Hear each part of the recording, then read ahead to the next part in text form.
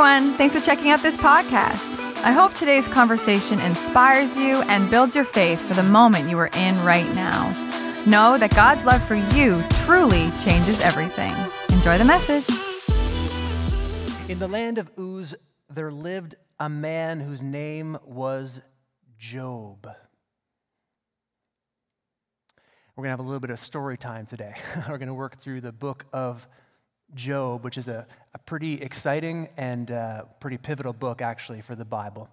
But first, we're going to take a look at a piece of art by a man named William Blake, who lived a long time ago. And this is a rendering that he actually has of Job. He's done a bunch of different work, actually, based upon the book of Job. But this is the one that stands out to me the most because it is beautiful, it is striking, it is terrifying, and it gives me an opportunity to basically also point out that if you are an art fan, probably also means that you know people in your life who are artists. And so coming up here at the church on February, I'm blanking on the date, that's really unimportant, or February 19th, Imagine 2022 is coming up, and if you would like to submit any work that you have or point anybody towards some information about it, you can visit online right now, mw.church/imagine. So that's my little plug. So, without any further ado, back to the book of Job. In the land of Uz, there lived a man whose name was Job. This man was blameless and upright. He feared God, and he shunned evil. Now, Job was pretty much like the richest man that there was, like not just in the land, but probably pretty much everywhere around that spot. He was like mega rich, like more sheep than you could ever possibly kind of want to count. Not only that, he had a pretty full family. He had 7 sons and 3 daughters, and it seems like he might have had like one wife, which is not necessarily characteristic for wealthy people at that stage of the game. And also not characteristic, he was like a really big, kind of steadfast worshiper of Yahweh. He was the real deal when it came to worshiping God. Now, it says in the text that one day the sons of God came to present themselves to the Lord, and along with them came the Satan. Now, if you know anything about me, you know that I would probably love nothing more than to spend like about 25 minutes just talking about that sentence because it kind of blows my mind and I'm constantly curious about what it could possibly mean. But that will derail the entire message and possibly the rest of our day. So if you'll allow this is a very simple, almost probably a simplistic way of expressing it, but this will give us a picture that we can walk away with. When you think of the sons of God kind of presenting themselves, you can kind of think of the Lord sitting on a throne, which is kind of almost like a judgment bench. He's the boss. And so these angelic beings are presenting themselves to him. It's kind of like a courtroom scene. And the Satan is not necessarily a title of a person like their name, but kind of like his job. And it seems like his job is to be an opponent. You could, in the courtroom metaphor, he would be like the accusing attorney. Somebody that I know says that he kind of seems like a product tester, actually. Somebody who kind of goes around and kicks the tires and makes sure everything works. Again, that's much too simplistic, but it will set up the story for us right now. So, the sons of God, they present themselves to the Lord. The Satan comes with them, and the Lord says, "Hey, have you noticed my servant Job?" And the Satan says, "Yes, I've noticed your servant Job, but you know what? He's so upright and whatnot. He just worships you because of what he gets out of it. If you touch his stuff, if you remove that blessing, he'll roll over in a second." Now, for some reason, the Lord allows the Satan to go ahead and try this. He says, "Sure, you can take his stuff away. Just don't touch his body. Leave his body alone." And so this happens. And in a scene that we'll just kind of recount here really quickly, he loses everything, all of his herds, all of his houses, and much more shockingly and really, really sad, he loses not just his servants, all of his children die in an accident as well. It's terrible. And the scene, it's like one servant comes and tells him one piece of bad news, and it says before he even finishes speaking, another servant comes and gives him more bad news. And before that one finishes speaking, it's just on, and they kind of pile on top of each other. Maybe Maybe you've had days that kind of feel a little bit like that. And when it's all said and when it's all done, Job falls down and he worships. And he says in Job 121, he says, "Naked I came from my mother's womb, and naked I will depart. The Lord gave, and the Lord has taken away. May the name of the Lord be praised." Or in some translations you might hear, "Blessed be the name of the Lord." Just, that's rough. So in the next chapter, a very similar sort of convening happens again. You have the same kind of courtroom scene and a lot of the same language. "Have you noticed my servant Job?" the Lord says to Satan. And he goes, yes, of course he's still worshiping you. You haven't touched his body. Pain, that goes a long way. If you cause him pain, he'll turn on you, I promise. And again, for some unbeknownst reason, the Lord allows this hypothesis to be tested. And Job, he is inflicted with what is described as essentially an infectious skin disease from head to toe. You might remember from the painting at the beginning. Just boils everywhere, and it's painful, it's excruciating. And we have this scene where he's sitting there on the ground in ashes, and he has a piece of broken pottery, and he's just doing anything he can to dig at it to make it stop. And his wife comes upon him, and she says, "Are you still maintaining your integrity? Curse God and die." But Job replied, "You are talking like a foolish woman. Shall we accept good from God and not trouble?" And it says, in all this, Job did not sin in what he said. Now, 3 of Job's friends, who seemed to live actually kind of far away from Uz, they heard through the grapevine what had happened, and they made the trek to go see him.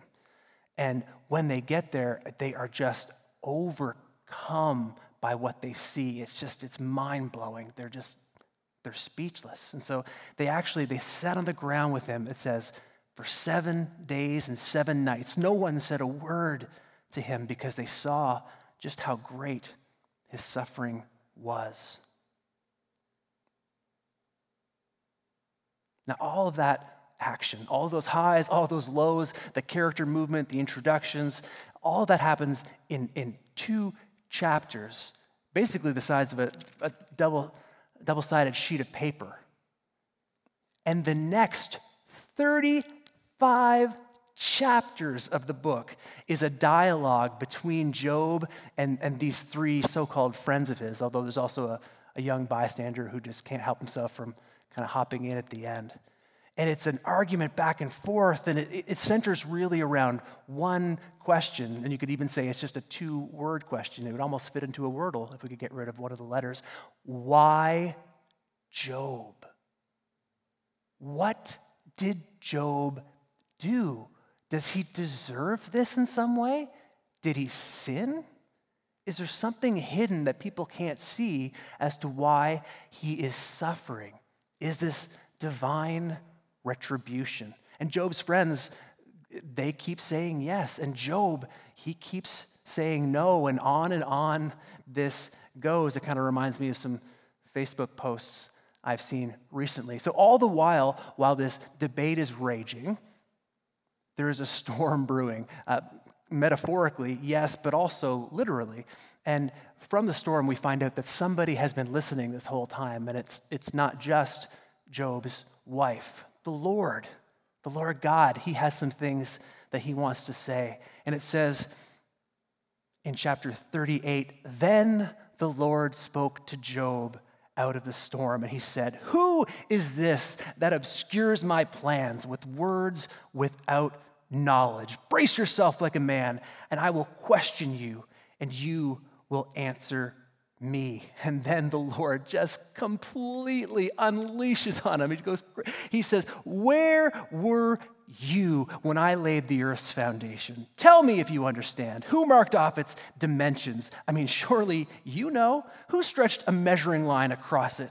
On what were its footings set? Or who laid its cornerstone while the morning stars sang together and all the angels shouted for joy? Who shut up the sea behind doors when it burst forth from the womb? When I made the clouds its garment and wrapped it in thick darkness, when I fixed the limits for it and set its doors and bars in place, when I said, this far you may come and no farther, here is where your proud waves will halt. Have you ever given orders to the morning or shown the dawn its place? And on the Lord just pummels Job and his listeners with all kinds of stuff that they do not and cannot ever know. And after a chapter and a half more of this onslaught, he says, will the one who contends with the Almighty correct him?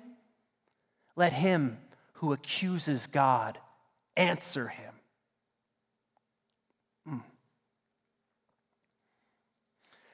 So understandably, Job, he kind of tries to get off the hook, right? He says, I am unworthy. How can I reply to you? I put my hand over my mouth. But the Lord's not really ready to let Job off the hook quite yet. And we go on here, and actually, if there's any kids still with us in the room here, hey, if you are interested, you can even try right now if you have access to a Bible or the internet, or maybe you can look later. But I would just say, you read Job chapter 41. It's a fun read. And you, if you want to, you can even throw it in the chat right now. What animal do you think the Lord is describing in Job chapter 41? Hint, my son is obsessed with them. So he goes on to talk about a few different animals or creatures, if you will. And then in English, it's often anglicized as behemoth and Leviathan. Behemoth and Leviathan. And it's hard to say exactly what we're talking about, but one thing is abundantly clear. He made these things. They are crazy powerful, and Job could not even dream of being able to control them. He says, speaking about Leviathan, he says, if you lay a hand on Leviathan, you will remember the struggle, and you'll never do it again. Any hope of subduing it is false. The mere sight of it is overpowering. No one is fierce enough to rouse it. Who's able to stand against me? Who has a claim against me that I must pay? Everything under heaven belongs to me. And then Job, he collects himself, and he says, I know that you can do all things. No purpose of yours can be thwarted. You asked, who is this that obscures my plans without knowledge? Surely I spoke of things that I did not understand, things that are just too wonderful for me to know. You said, listen, now I will speak. I will question you, and you shall answer me. My ears had heard of you, but now my eyes have seen you. And therefore I despise myself, and I repent in dust and ashes. And that's pretty much the end of the book. We're only 11 verses away from the end of a 42-chapter book. And the takeaway at this point seems relatively clear, I would say, right? God is God. Don't question him.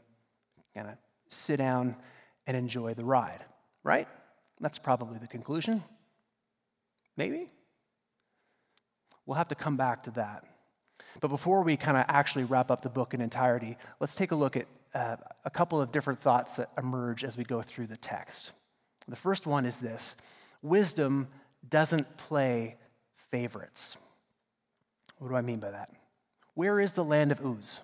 Or Uz, I think it's Uz. Where is that place? When is this book set? Is it near Israel? Scholars debate a whole lot of things about this because, well, scholars debate about everything. But what pretty much no scholar is trying to debate is that the land of Uz is actually near Israel in some way, or that Job or his family are somehow kind of like ethnically Israelite, whatever that might mean, whatever we think about when we read the Old Testament. In fact, none of the names of any of his friends seem to be remotely Hebrew. There's no other references to any other Old Testament characters, hardly any language really, although there's a few really notable elements. And some people would make the argument that this is actually on purpose. It's to somehow make this an opportunity to describe wisdom as a universal, which I think makes a lot of sense. If Job is wise, it has nothing to do with his genetics or with his national borders, but the fact that he fears the Lord. Now, just a really brief foray here. We've been reading the book of Proverbs. Today we're reading the book of Job. There's a few other books in the Old Testament that are often kind of lumped together in what we might call wisdom literature.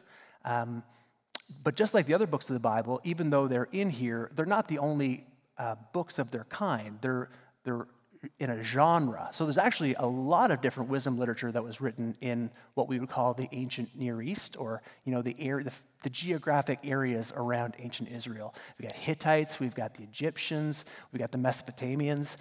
A lot of them are doing this. And even as Joel talked about a few weeks back, the idea that the book of Proverbs is written a lot anyway by the king Solomon to his son, a lot of these other texts were also written kind of by royalty. In fact, they were pretty much all written by the elites to other elites so that they could figure out how to rule better. It was essentially kind of a classist thing. But this is where the Bible turns it on its head and makes wisdom a bit of a universal, because these texts were to be written and shared for everyone. It wasn't just something that was, for the royal courts, but it was for all the people. It was to be shared in the synagogue, and it's to be shared at the temple, and it's to be shared today with us in the church. Now, just because wisdom is universal, though, doesn't mean that it's unspecific. When Job worships the Lord, that's not just some sort of a philosophical concept. It's not some sort of a, whatever you mean by God kind of thing. It's not the force. Job worships Yahweh, the God of Israel, the God of Abraham, Isaac, and Jacob. And that's important because even though wisdom is universal and doesn't play favorites, number two, wisdom does need a context. Wisdom needs context. Now, we haven't actually looked at the closing paragraphs of this story yet, but when we do, we're going to discover that there's actually a little twist at the end that's going to cause us to reevaluate maybe some of the things that we've read before. I'm hoping here we're going to take a look at a few passages of Scripture that are actually from the book of Job earlier on. So, for example, if we look at Job chapter 4, verse 8, Job chapter 4, verse 8, it says, "I have observed those who plow evil, and those who sow trouble tend to reap it."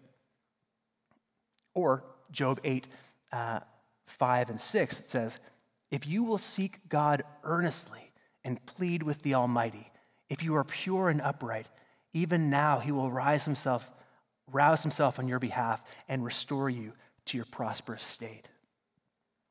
Or what about Job 11? When it says, "Yet if you devote your heart to the Lord and stretch out your hands to him, if you put away the sin that is in your hand and allow no evil to dwell in your tent, then, free of fault, you will lift up your face, you will stand firm and without fear." These are some beautiful parables we have here, nice little proverbs. Now, each of these statements come in turn from one of Job's three terrible comforter friends. And to be honest with you, when I read them, they sound kind of right. But what we find out at the end of the book is that the Lord basically casts dispersion on these friends and says that what they've said is not right. And so we're left kind of scratching our head and figuring out, what about these things then is not right? Now, if you've been tracking along with us in this Finding Wisdom series, then you'll know that we've been working through a lot the book of Proverbs. In fact, in January, there was a Proverbs challenge where every day you were kind of challenged to read one chapter of Proverbs and share some of it. A lot of you have been hopping on that train, and it's awesome. It's not too late. You can start anytime. A lot of months have 31 days in it, but even if not, it's always good to work your way through. If you did start from the beginning, then this last week, you probably would have read Proverbs chapter 26. Now, depending upon the translation that you used or how caffeinated you were at the time that you read it, your head might have tilted to the side a little bit like my dog's when she's kind of curious about something. When you came across these two verses back to back, Proverbs 26, verses 4 and 5. Do not answer a fool according to his folly, or you yourself will be just like him. Answer a fool according to his folly, or he will be wise in his own eyes.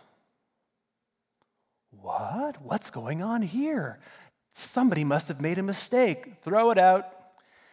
You encounter a lot of people who sometimes try to push against the Bible and Christianity in general, and this is one of my favorite ones, is when people try to pick an example like this and, tear it all apart, somehow thinking that ancient people, they just weren't smart enough to figure out that this was a problem.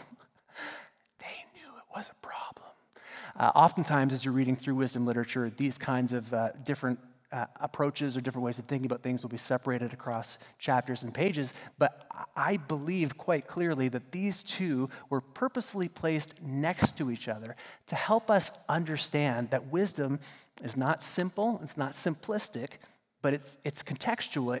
We need to be able to understand that sometimes you should answer a fool and sometimes you shouldn't, because, listen, it's really good to know what to say, but wisdom is needed to know whether or not we should say it. So, these two verses, like I said, I believe are kind of custom made and placed there on purpose. And likewise, I believe the book of Job was placed kind of smack dab in the middle of the Old Testament for the very same purpose, to kind of blow up any preconceptions we might have about the simplicity of wisdom. Because wisdom needs context, wisdom doesn't play favorites, and wisdom is not a formula. Wisdom is not a formula. It's not some sort of mathematical equation that you can just kind of plug and play. It is not. There is no scientific instrument that you can use to measure the atomic weight of wisdom. Wisdom is universal. Yes. Wisdom is contextual. Yes. Wisdom is not formulaic. Wisdom is personal. Now, last week, Pastor Joel did a wonderful set of teachings about how we can use wisdom in our daily lives. And so if you have not had a chance to listen to that, I highly encourage you to go back and check that one out. It's fantastic. And if you're anything like me, it's great if you missed the service and you want to listen to the message in particular, or if you just want to brush up on it again, you can do it while you're washing dishes or driving down the road with the podcast. So you can just check out the MW Church podcast wherever you happen to podcast. But there's also this lock screen, which is still available, and it's a great way that you can kind of grab this image, you can put it on your phone, you can put it on your desktop, you can print it out and put it on your mirror if you want, or your fridge, and it gives us a way of thinking through decision-making in a very practical way. What is true, why is it true, and what should I do? Now, I made much ado about saying that wisdom is, quote, not a formula. And so you might be wondering, Mark, are you trying to speak against Pastor Joel? Nay, nay, nay, my friends, I would not dare. He's within earshot. You'll notice that if you take a look at this setup, what we have here is not just some sort of A plus B equals C scenario. We have questions, right? What is true? Why is it true? What should I do? See, questions are perfect for this because questions give us the opportunity to converse. We have a bit of a conversation, yes, with our inner monologue, but much more importantly, much more fruitfully and much more intentionally, we have a conversation with God, with the living God, with the creator of the universe. Yes, we listen, but we don't just listen, we actually speak, we reach out, we converse. Now, later on, we're going to see that maybe conversation is a little bit too light a word, and maybe we want to say that we wrestle a little bit, but we'll save that. Back to Job. We left off with Job in the narrative where it sounded an awful lot like Job had pretty much repented for questioning God, right? My bad, shouldn't have done it. But next, there's a twist. Job 42, 7-8. After the Lord had said these things to Job, he said to Eliphaz the Temanite, I am angry with you and your two friends because you have not spoken the truth about me, as my servant Job has. So now take 7 bulls and 7 rams and go to my servant Job and sacrifice a burnt offering for yourselves. My servant Job will pray for you, and I will accept his prayer and not deal with you according to your folly. You have not spoken the truth about me, as my servant Job has. He said that twice. Now, it could seem then that the Lord here is sort of validating all of Job's dialogue and invalidating all of the dialogue of his friends. Job was right, and they were wrong. Now, this would be perplexing for a couple different reasons. One, when we heard the Lord talking earlier, he kind of sounded ticked off. I don't know about you, but that was the vibe that I had. And also, as we mentioned, a lot of the things that Job's friends say, they kind of sounded right. And so this is a little bit of a confusing thing. If you think about it, Job's friends spend an awful lot of time talking about God, but at least in the text, they spend that much time talking to God. I actually have a quote that we're going to put up here from Craig Bartholomew. He says, the friends merely assume that their accumulated wisdom is sufficient to interpret Job's anomalous situation. And here's the key. It is possible, in fact, to interpret the Hebrew of that last phrase that we read in Job 42, you have not spoken unto me as my servant Job has. In this reading, Job, he does choose to silence himself, yes, but not until he has spoken to God. And not just mildly, not politely, not formally. He has poured out his complaint in a powerful and passionate way. And frankly, church, in a way that our tradition and our text teaches us to pray. I do not know if you have recently read through the Psalms, but some of the ways that the psalmists speak to God, it could almost make you blush. But this is in our DNA, church. We are to speak to and with the living God. And you know what's the most surprising part? Is that it actually shouldn't be all that surprising. We read the word Israel all over this book, Old Testament, New Testament, upside and downside, but we forget where it came from. We won't read Genesis 32 today, but if you're not familiar with it, you should definitely check out how a man named Jacob had his name changed to Israel when he had wrestled with God, because Israel is the one who wrestles with God. In a wrestling match with God, I don't know about you, but I will definitely lose. But the thing is that this kind of wrestling, even when you lose, you gain. This, in some respects, is how we get wisdom. Wisdom isn't something that you can buy with pocket change. It's not something that you can download. It has to be, listen, it is given, no question. I don't want to use the word earned, but it is gained in some respects through an exchange. And that exchange, all too often, sadly for us, the nature of the game, it is through suffering. It is through suffering and pain that we gain wisdom. And so here's the question. Why Job? Why have we been talking about Job for this last half an hour? Why? Here's the truth, the God's honest truth. I have been dreading, absolutely dreading this message. Not because I don't like the book of Job. I love it. I think it's a fantastic book. I think it's, from an artistic perspective, it's some of the most beautiful poetry that you could find, and it really is instructive. It's beautiful to me, what it says. And yet, when you read the book of Job, there's not a single character in there that I'm like, yep, I'd like that. I want what Job had. Sign me up for an experience like his. I mean, yes, I want his faithfulness. I do. I want that kind of outcome. But I would never, ever want to go through what he went through. And so sometimes when you read the book of Job, there's just this fear. Will that be me? But here's the real fear that I have today, much deeper and frankly a lot more real than that, is I don't want to be Job's friends. I don't want to sit here in front of you and spout off some sort of nonsense about how you can gain wisdom. If only you just buck up, camper, and muscle through, then you too can be happy, healthy, and wise. Because I know in my life I have not suffered all that deeply. Now, I know that suffering is coming. I say that all the time. You can't actually escape it. You can push it off.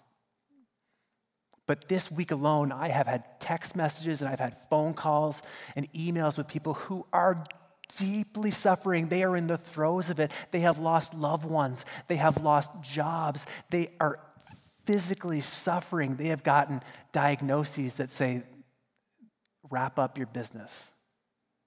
And so they're sitting there, they're not saying, why Job? They're saying, why me? Why me? And so for you today, humbly, I approach you, not as one with some sort of trite answer, but with one who has tried to wrestle with this text and with the God who inspired it, to say, you, me, all of us, we need to try to shift from a why to a who. From a why to a who. We can never find out the why. That's actually the amazing thing about this story. We didn't read the very last end, but in this, there's a strange twist, lots of strange twists in Job, but the very end, you know what? Job gets it all back. He doesn't just get it all back, he gets a double portion. He gets twice what he had before. The guy's loaded. It's a happy ever after story. Now, you can read lots of other examples in this book that will not give you an earthly happily ever after. It'll be an eternal happily ever after. And you know what? There's good news there, because when in eternity, you will never have to worry about losing it again. But I can't ignore the fact that in Job, this text says that Job got it all back in this life. But you know what Job never got? Not once, as far as I can tell, and I've read this story a lot of times. Job never found out why. He never found out why. But he did shift from why to who, and that's what you and I have the opportunity to do. Because even though we might never be able to find out why this side of eternity, we can know who. We can know who to trust. We can know who is in control. We can know who loves us. In fact, who loved us so much that he was willing to lay aside his rights and to come and to pour out his life for us on the cross, so that we can have not just some sort of a happily ever after here, but a happily ever after. We can know who, and nobody and no circumstances can ever take that who from us. Would you let me pray for you today? Lord, God in heaven, hallowed be your name. When we say, your kingdom come, your will be done on earth as it is in heaven. When we say, give us this day our daily bread, we know that everybody has a different kind of need. Some people are literally starving for bread, and other people are literally starving for help emotionally. Some people are starving for their loved ones who've been taken from them too soon, and some people are starving for some kind of physical relief. God, but give us this day our daily bread. And when we say lead us not into temptation, we enter this wrestling match where we don't always know what is good and what is bad because we only have the eyes to see what's in front of us. But Lord, deliver us from the evil one. Yours, O Lord, is the kingdom. Yours is the power, and yours is the glory forever. And so, Lord, I pray for people today who are suffering. I pray for people today who are asking questions. And I pray for people today who have never crossed the line of faith. That today, that this moment could be a turning point. Holy Spirit, speak to us and let us know that even though we might not know why, we can know who. In Jesus' name we pray. Amen. Thank you for listening. If you would like to learn more about Moncton Wesleyan, we invite you to visit our website at mw.church. We are here to help you with any questions you might have. See you next time.